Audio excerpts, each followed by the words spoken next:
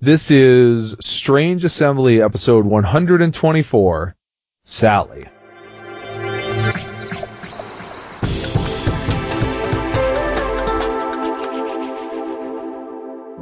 Welcome back to Strange Assembly, your tabletop gaming podcast. I am Chris Stevenson, and here with me today are Jay Earl. Hey. And Mike Cook. Yep. And today we're going to look back upon 2013. Each of us is kind of going to address that in the way that they want. I'm, of course, very boring and mathematical and charty. So I tend to think of it in okay, so what were the good games from 2013? I think Mike's going to be a bit more, thoughtful about it or something, and Jay's probably going to say Squeak. Squeak. There you go. You'll probably say Kickstarter. Kickstarter. Yes. I seem to recall him saying Kickstarter an awful lot a couple episodes ago. Of course, I said it a number of times too, not necessarily for things that I had kickstarted, but... Yeah, well, it's a whole bunch of games that I kickstarted wanted to get in right before Christmas, so I had like 4 or 5 different games come in within the span of a week or two. I do out of those. Now I wish I had kickstarted Star Realms, but what you gonna do? So let's start with you, Mike, in your less rigorous sort of way. What did 2013 for you gaming wise? Oh, 2013 was pretty interesting. I saw a number of things I thought. Well, one of the biggest things is that it really feels like we're really hitting a board game glut. We're seeing a lot of board games every year. It's so many that it's hard to keep track of, basically impossible to keep track of everything that comes out, and even the good stuff. And because of that, I noticed that a lot of it is really... There's not a whole lot of innovation anymore. I mean, there's only so much you can innovate, I suppose, anyways. But there's a lot of refinement and a lot of, hey, we're going to do these mechanics, but, not in any kind of satisfying way. Those have been most of the board games that I've played. They've either had the same mechanics and been better, or had the same mechanics and been like, well, I'd rather just play this other game. Well, how often does a truly new mechanic come up with anyway? We could say Dominion was that, but... Dominion was that, but, I mean, even you look at Love Letter, and I feel like, none of these are truly 100% original, but it doesn't have to be original, it just has to be something done in a different way. I feel like Trains it's not really innovative. People have done things, have had deck building games where you do things with the cards before, but Trains to me felt like it was the most substantial and successful.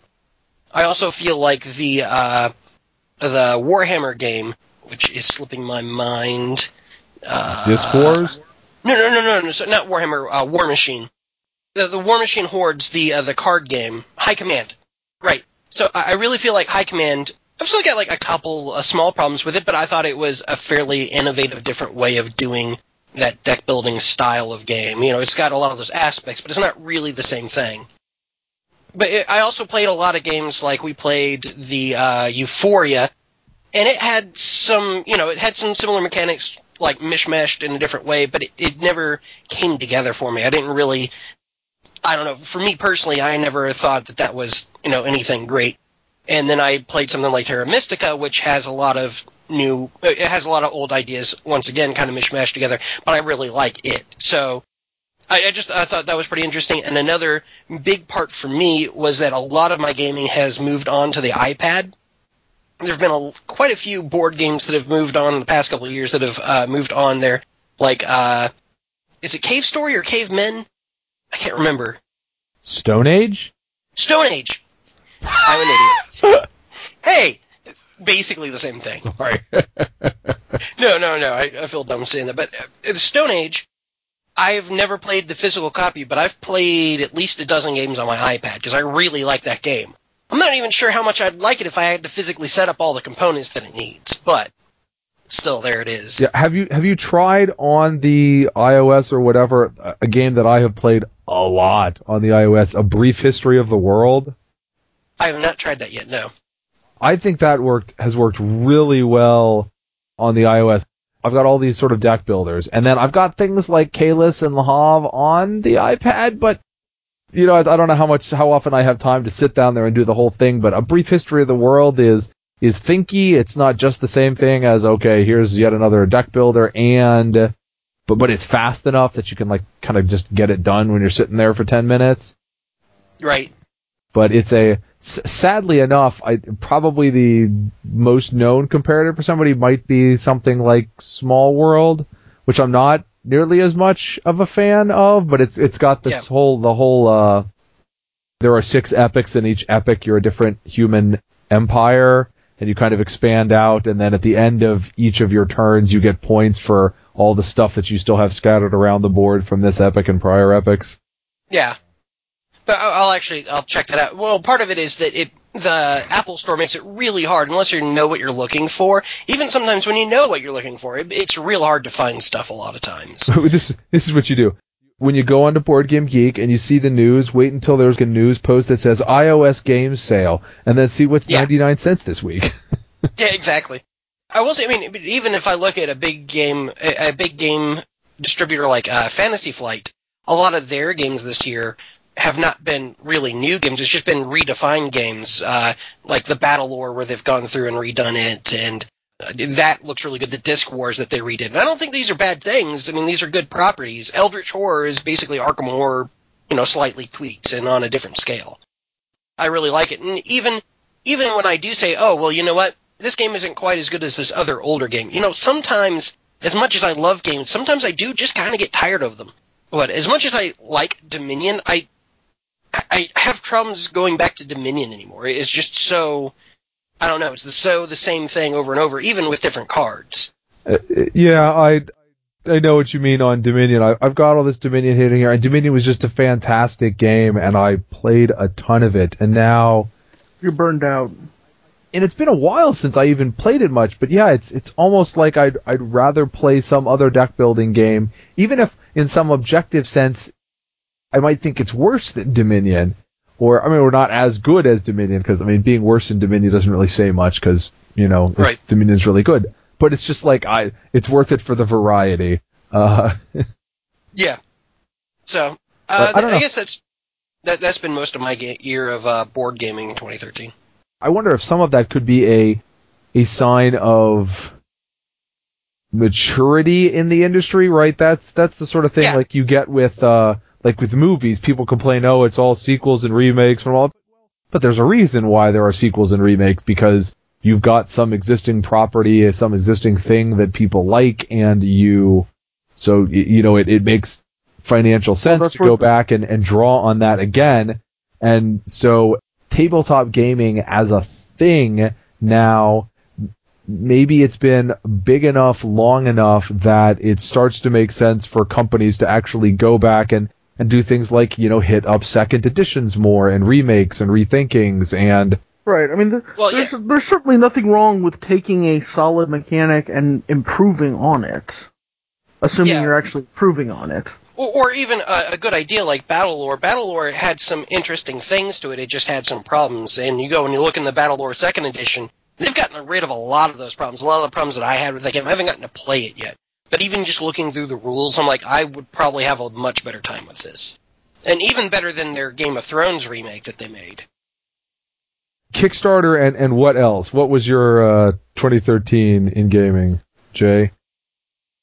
Kickstarter sort of dominated the last half, just because I did, in the spring, do a bunch of Kickstarters that all came out there, but I think for me, a lot of it was more of the social games, simply because the group that I most often play with has grown to 5 and then 6 members, and so when you're talking 5 and 6 player games, a lot of them are things like Coup or the Resistance that I love, but are the type of thing that are relatively mechanically light and more about the social interaction that you're going on, which I like. There's a reason we play those games.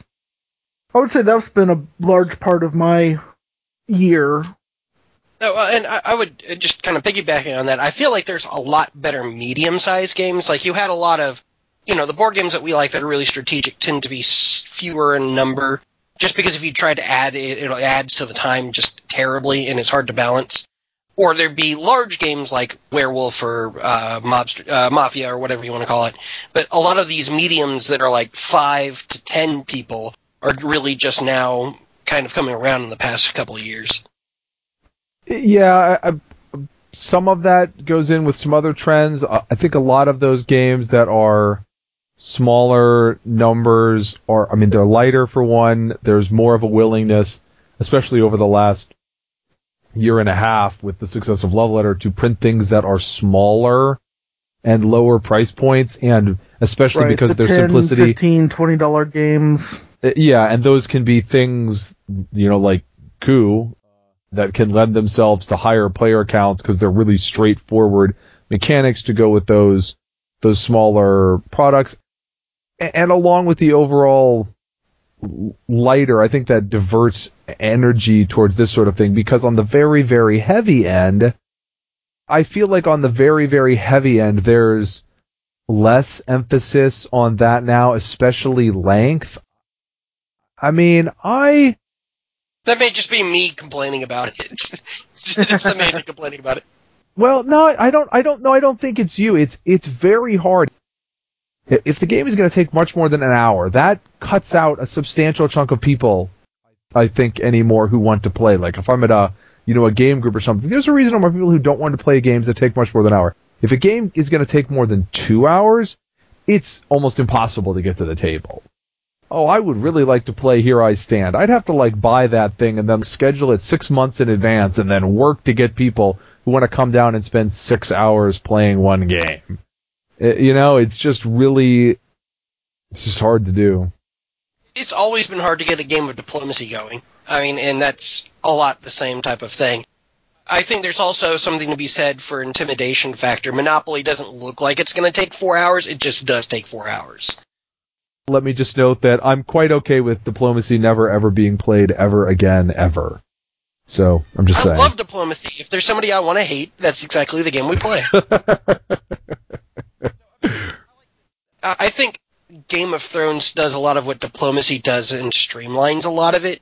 That's part of what I like about it. But there is a certain streamlined elegance to diplomacy as well. It's just that it takes forever to explain, and then by the time you're done explaining it, it's like, well, we don't even have really time. It's almost something, I feel like it's a better game that you want to do, mail, by email or whatever, because then you have time to talk to each other and make alliances, and the longer you can draw out turns, typically the better. Even a Game of Thrones, though, I bought a Game of Thrones 2nd edition over the summer, and I have brought that game consistently to game days and things, and I have not gotten it played yet. I think that's the other thing, is you've got so many games now that only take an hour or half hour or an hour and a half. You could play 2 or 3 of those in the time you're playing one Game of Thrones. Yeah. I think they both have a place. It's just harder to get that done. I think you do end up having to schedule it, like you were saying. Yeah. I mean, you can get a more variety of games, and you've got so many options for good ones to play now, and you can, swap around people at the tables. I guess that's not a thing if it's just the same group of 4 or group of 6 at the thing, but if I go to Swag and there are 15 or 20 people there, that's Southwest Atlanta gamers, that YOLO. That can be a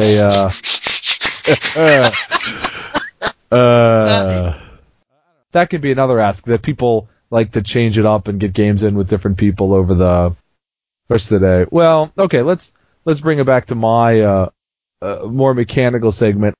It's the end of the year, and so it's sort of time to unofficially say what the best things of the prior year were. And I guess this time I'm thinking more about just the inherent limitations of doing this, even though I feel like we should do it. And the first sort of limitation is that you haven't actually played anything. I mean, there's a reason why I think very, very wisely the Dice Tower Awards don't get given out until the middle of the next year. Because sitting here at the end of 2013, I am not going to, but I could go through and identify at least 10 games that I have a particular interest in playing that I think might be really good, but that I haven't gotten the chance to play yet. And that's That's especially because a lot of them tend to be coming out more towards the end of the year, Essen sort of releases, and then there's always confusion about what exactly came out in a given year.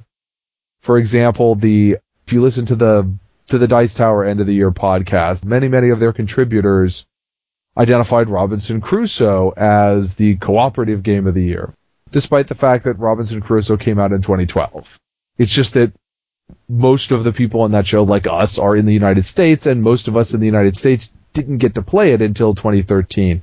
But you still have this awareness of it. The European and U.S. markets are linked enough, and the conversations in those communities are linked enough that there's an awful lot of information flow. You know, it's not like things come out anymore in Europe that we don't know about. You also have Gen Con. When is the actual release? When it was released, or because they sold like 200 copies of Gen Con? Gravwell's like that, because it really just kind of came out last week, but it was also released at Gen Con. Yeah, and there's another one that it would be nice to play before passing on things. But I think that seems fair, I think, to reasonably go with well, look, if it came out in 2012, then it's a 2012, and we just kind of acknowledge that when we sit here at the end of a calendar year that there are going to be gaps in that. But then now I think a different question has sort of come up with, well, what about the Asian games? Theoretically, you should be like, well, why don't we just apply the same, we should just apply the same standards. But unlike the European market, we really have no communication going through with that. Love Letter was something that AEG picked up and tossed down almost immediately, but some of their other big in Japan releases are games that have been out for years in Japan, and we have no clue that they exist over here because there just isn't that same kind of information flow, and that becomes pertinent this year, or for 2013, because of Trains. Because I think Trains is one of the games you want to talk about from 2013, but it's actually a 2012 game if you look at when it was published in Japan, but it's not like Terra Mystica or Robinson Crusoe, which came out in 2012, but we all knew that they were out, and there was lots of buzz, and there was lots of discussion and reviews of them on Board Game Geek, and some people had them at cons, and maybe you could get a play-in. Trains was just, well, you knew that AEG had picked it up, and then bam, it hits in the middle of this year. I guess not literally nobody, but I'm going to use it a little exaggerated. Like, nobody had this. It wasn't at cons. It wasn't hanging around. You weren't really seeing English language reviews of it going up on BGG. So, is that a 2012 game, or is that a 2013 game? I like to put things in nice little boxes, right? How many licks does it take? So, I guess with that then, I'd say it's unfair, but I feel a little saddened looking at 2013 because it's so less impressive than 2012, because 2012 was really, really impressive. It's a transient sort of thing, and I reserve the right to change the way I do rankings or the particular rankings I give a game at a moment's notice.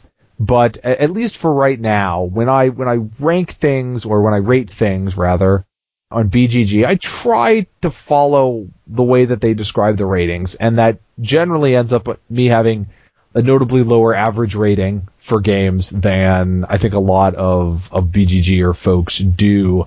If I give a game a 5, that's like, well, there's nothing wrong with the game, but it wasn't exciting to me. I'd play it again, but I'm not going out of my way or anything like that. 6 is sort of like, okay, that was fun. I liked that. That was a good game. Or at least, depending on how you... I should also probably be more effusive with my use of adjectives. I feel uncomfortable calling that a good game, because I feel like good should be some higher mark than it really is. But if you say, well, it's not a good game, well, something I gave a 6 I thought was fun, I want to play it again. How is that not a good game? So the average I give is like 5.5. So I give a lot of games 5s. I give a lot of games 6s. My next most common rating is a 4, which means I didn't like it really. So when I give a game a 7 or higher, to me that is really putting a big thumbs up on it. Like a 6 is, I guess a seal of approval, right? This is a game. Hey, you should go play this one. if I give it a 7, I'm like, this is really good. This is definitely something I want to haul out again. It's something up there. And if I look at 2012 games, there are like 12 at least of those games that I gave that kind of rating to in 2012, and that's a ton. And in 2013 so far, if you count Trains as a 2013 game, so far there are 3. And that's just a lot less. So, I guess if you guys were picking out a game or a handful of games that were sort of like the best games of 2013, of what you have had the chance to play, what would you single out? At this time, right, this is what you think at this time, based on what you've played right now. Maybe a week from now you'll be tired of something, but at least right now, what would your answer be? I think I'm going to go Viticulture and Coup. I like both of those games quite a bit. I also I did like Viticulture. I want to play it again because I haven't gotten to play it very much. But the ones I know came out 2013, Viticulture, Pathfinder Adventure card game. I've had a lot of fun with that by myself and with a friend. And Eldritch Horror. All of those are quite good. Yeah, Eldritch Horror is definitely one that I want to get. I was actually tempted to pre-order Eldritch Horror, and I ended up not, because I'm usually reluctant to do that.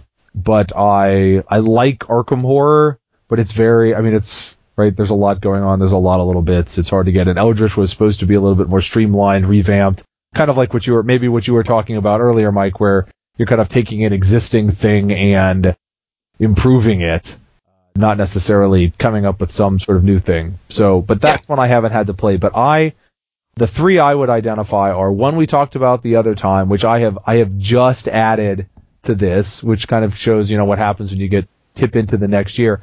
And that was Star Realms. Like I said in episode 122, I can't really single out anything mechanically in this game that makes me in some sort of objective sense, hey, this is great. But I really want to play that again. When Jay and I played that, like often we're like, we want to play a thing once, we play the thing twice, okay, then we play something else with some. There's a lot of stuff to try to get to the table. I like a lot of variety. I mean, we played a pretty good number of games of Star Realms in a row, and I found myself sitting here since then going like, man, I'd like to play that again. And that is a really good sign. Not like, I want to see what the next thing is. I want to go back and play that. So I put Trains there. I'm going to go ahead and say for now that Asian games don't count until they're released in a market where we have contact with. So Trains I'd put in there. I agree with you, Mike. I don't think it's some exciting, brand new, innovative thing. It's very much Dominion with a board. Yeah, but it's, peanut butter and chocolate. It's 2 good things smushed together in a good way. Yeah. It's not just that Trains is like a Dominion clone. It's that some of the cards it decided to clone and put together are not really ideal to me. You get a lot of decks that are just keep drawing cards, and everybody's just sitting around the table like, okay, well, it's been 5 minutes. It almost turns back into solo. But still, it overcame that for me because the interaction between the board and the cards. I don't know. Yeah, so I like Trains, and I will add a third in and Viticulture as well. And I would say, I am saying that right now Viticulture is the game of the year or whatever for me for 2013. I think that is the best of the new games from 2013 that I've played so far. So there you go. Now we just need to get like a Strange Assembly Game of the Year's award to give out, seal or something, and like they can throw it on the box and hooray! I'm sure they'll get right on that. Yes, and people will be like, the what? Who? Huh? Oh dear. But no, I mean, well, and that's saying something, because that was the one game that all 3 of us mentioned. So they are clearly doing something right, or did something right. I guess that is it for 2013. I'm not even ready to think about what's happening in 2014 yet, except for Ivory Edition with Legend of the Five Rings, because there's so much 2013 still to work through. Oh, right. For me, it's because there's so much Ivory Edition to work through. But that too, yeah. I think the next month is going to be very hunkered down on the the Ivory Edition deck building. And if for those of us who are listening and are not part of our Legend of the Five Rings audience, that's the Legend of the Five Rings CCG's new base set, which at the time we're recording this just got the full spoilers put up and will go on sale in February. We highly recommend it for those of you who don't loathe CCGs with every fiber of your being, which I understand is a non-trivial portion of the board gaming community, but, doesn't conclude us. That was the Year in Gaming 2013 from Strange Assembly, with a big thumbs up for Viticulture. But we'd like to hear from you, hear your thoughts on 2013, hear your thoughts on this episode, what you'd like to hear in the future. You can reach us at facebook.com/strangeassembly, at strangeassembly.com on Twitter. You can check out our website, strangeassembly.com, or subscribe to the podcast on iTunes. You can contact me directly at chris@strangeassembly.com. But until then, for Jay Earl and Mike Cook, I'm Chris Stevenson, and never stop gaming. Time to go crush the grapes.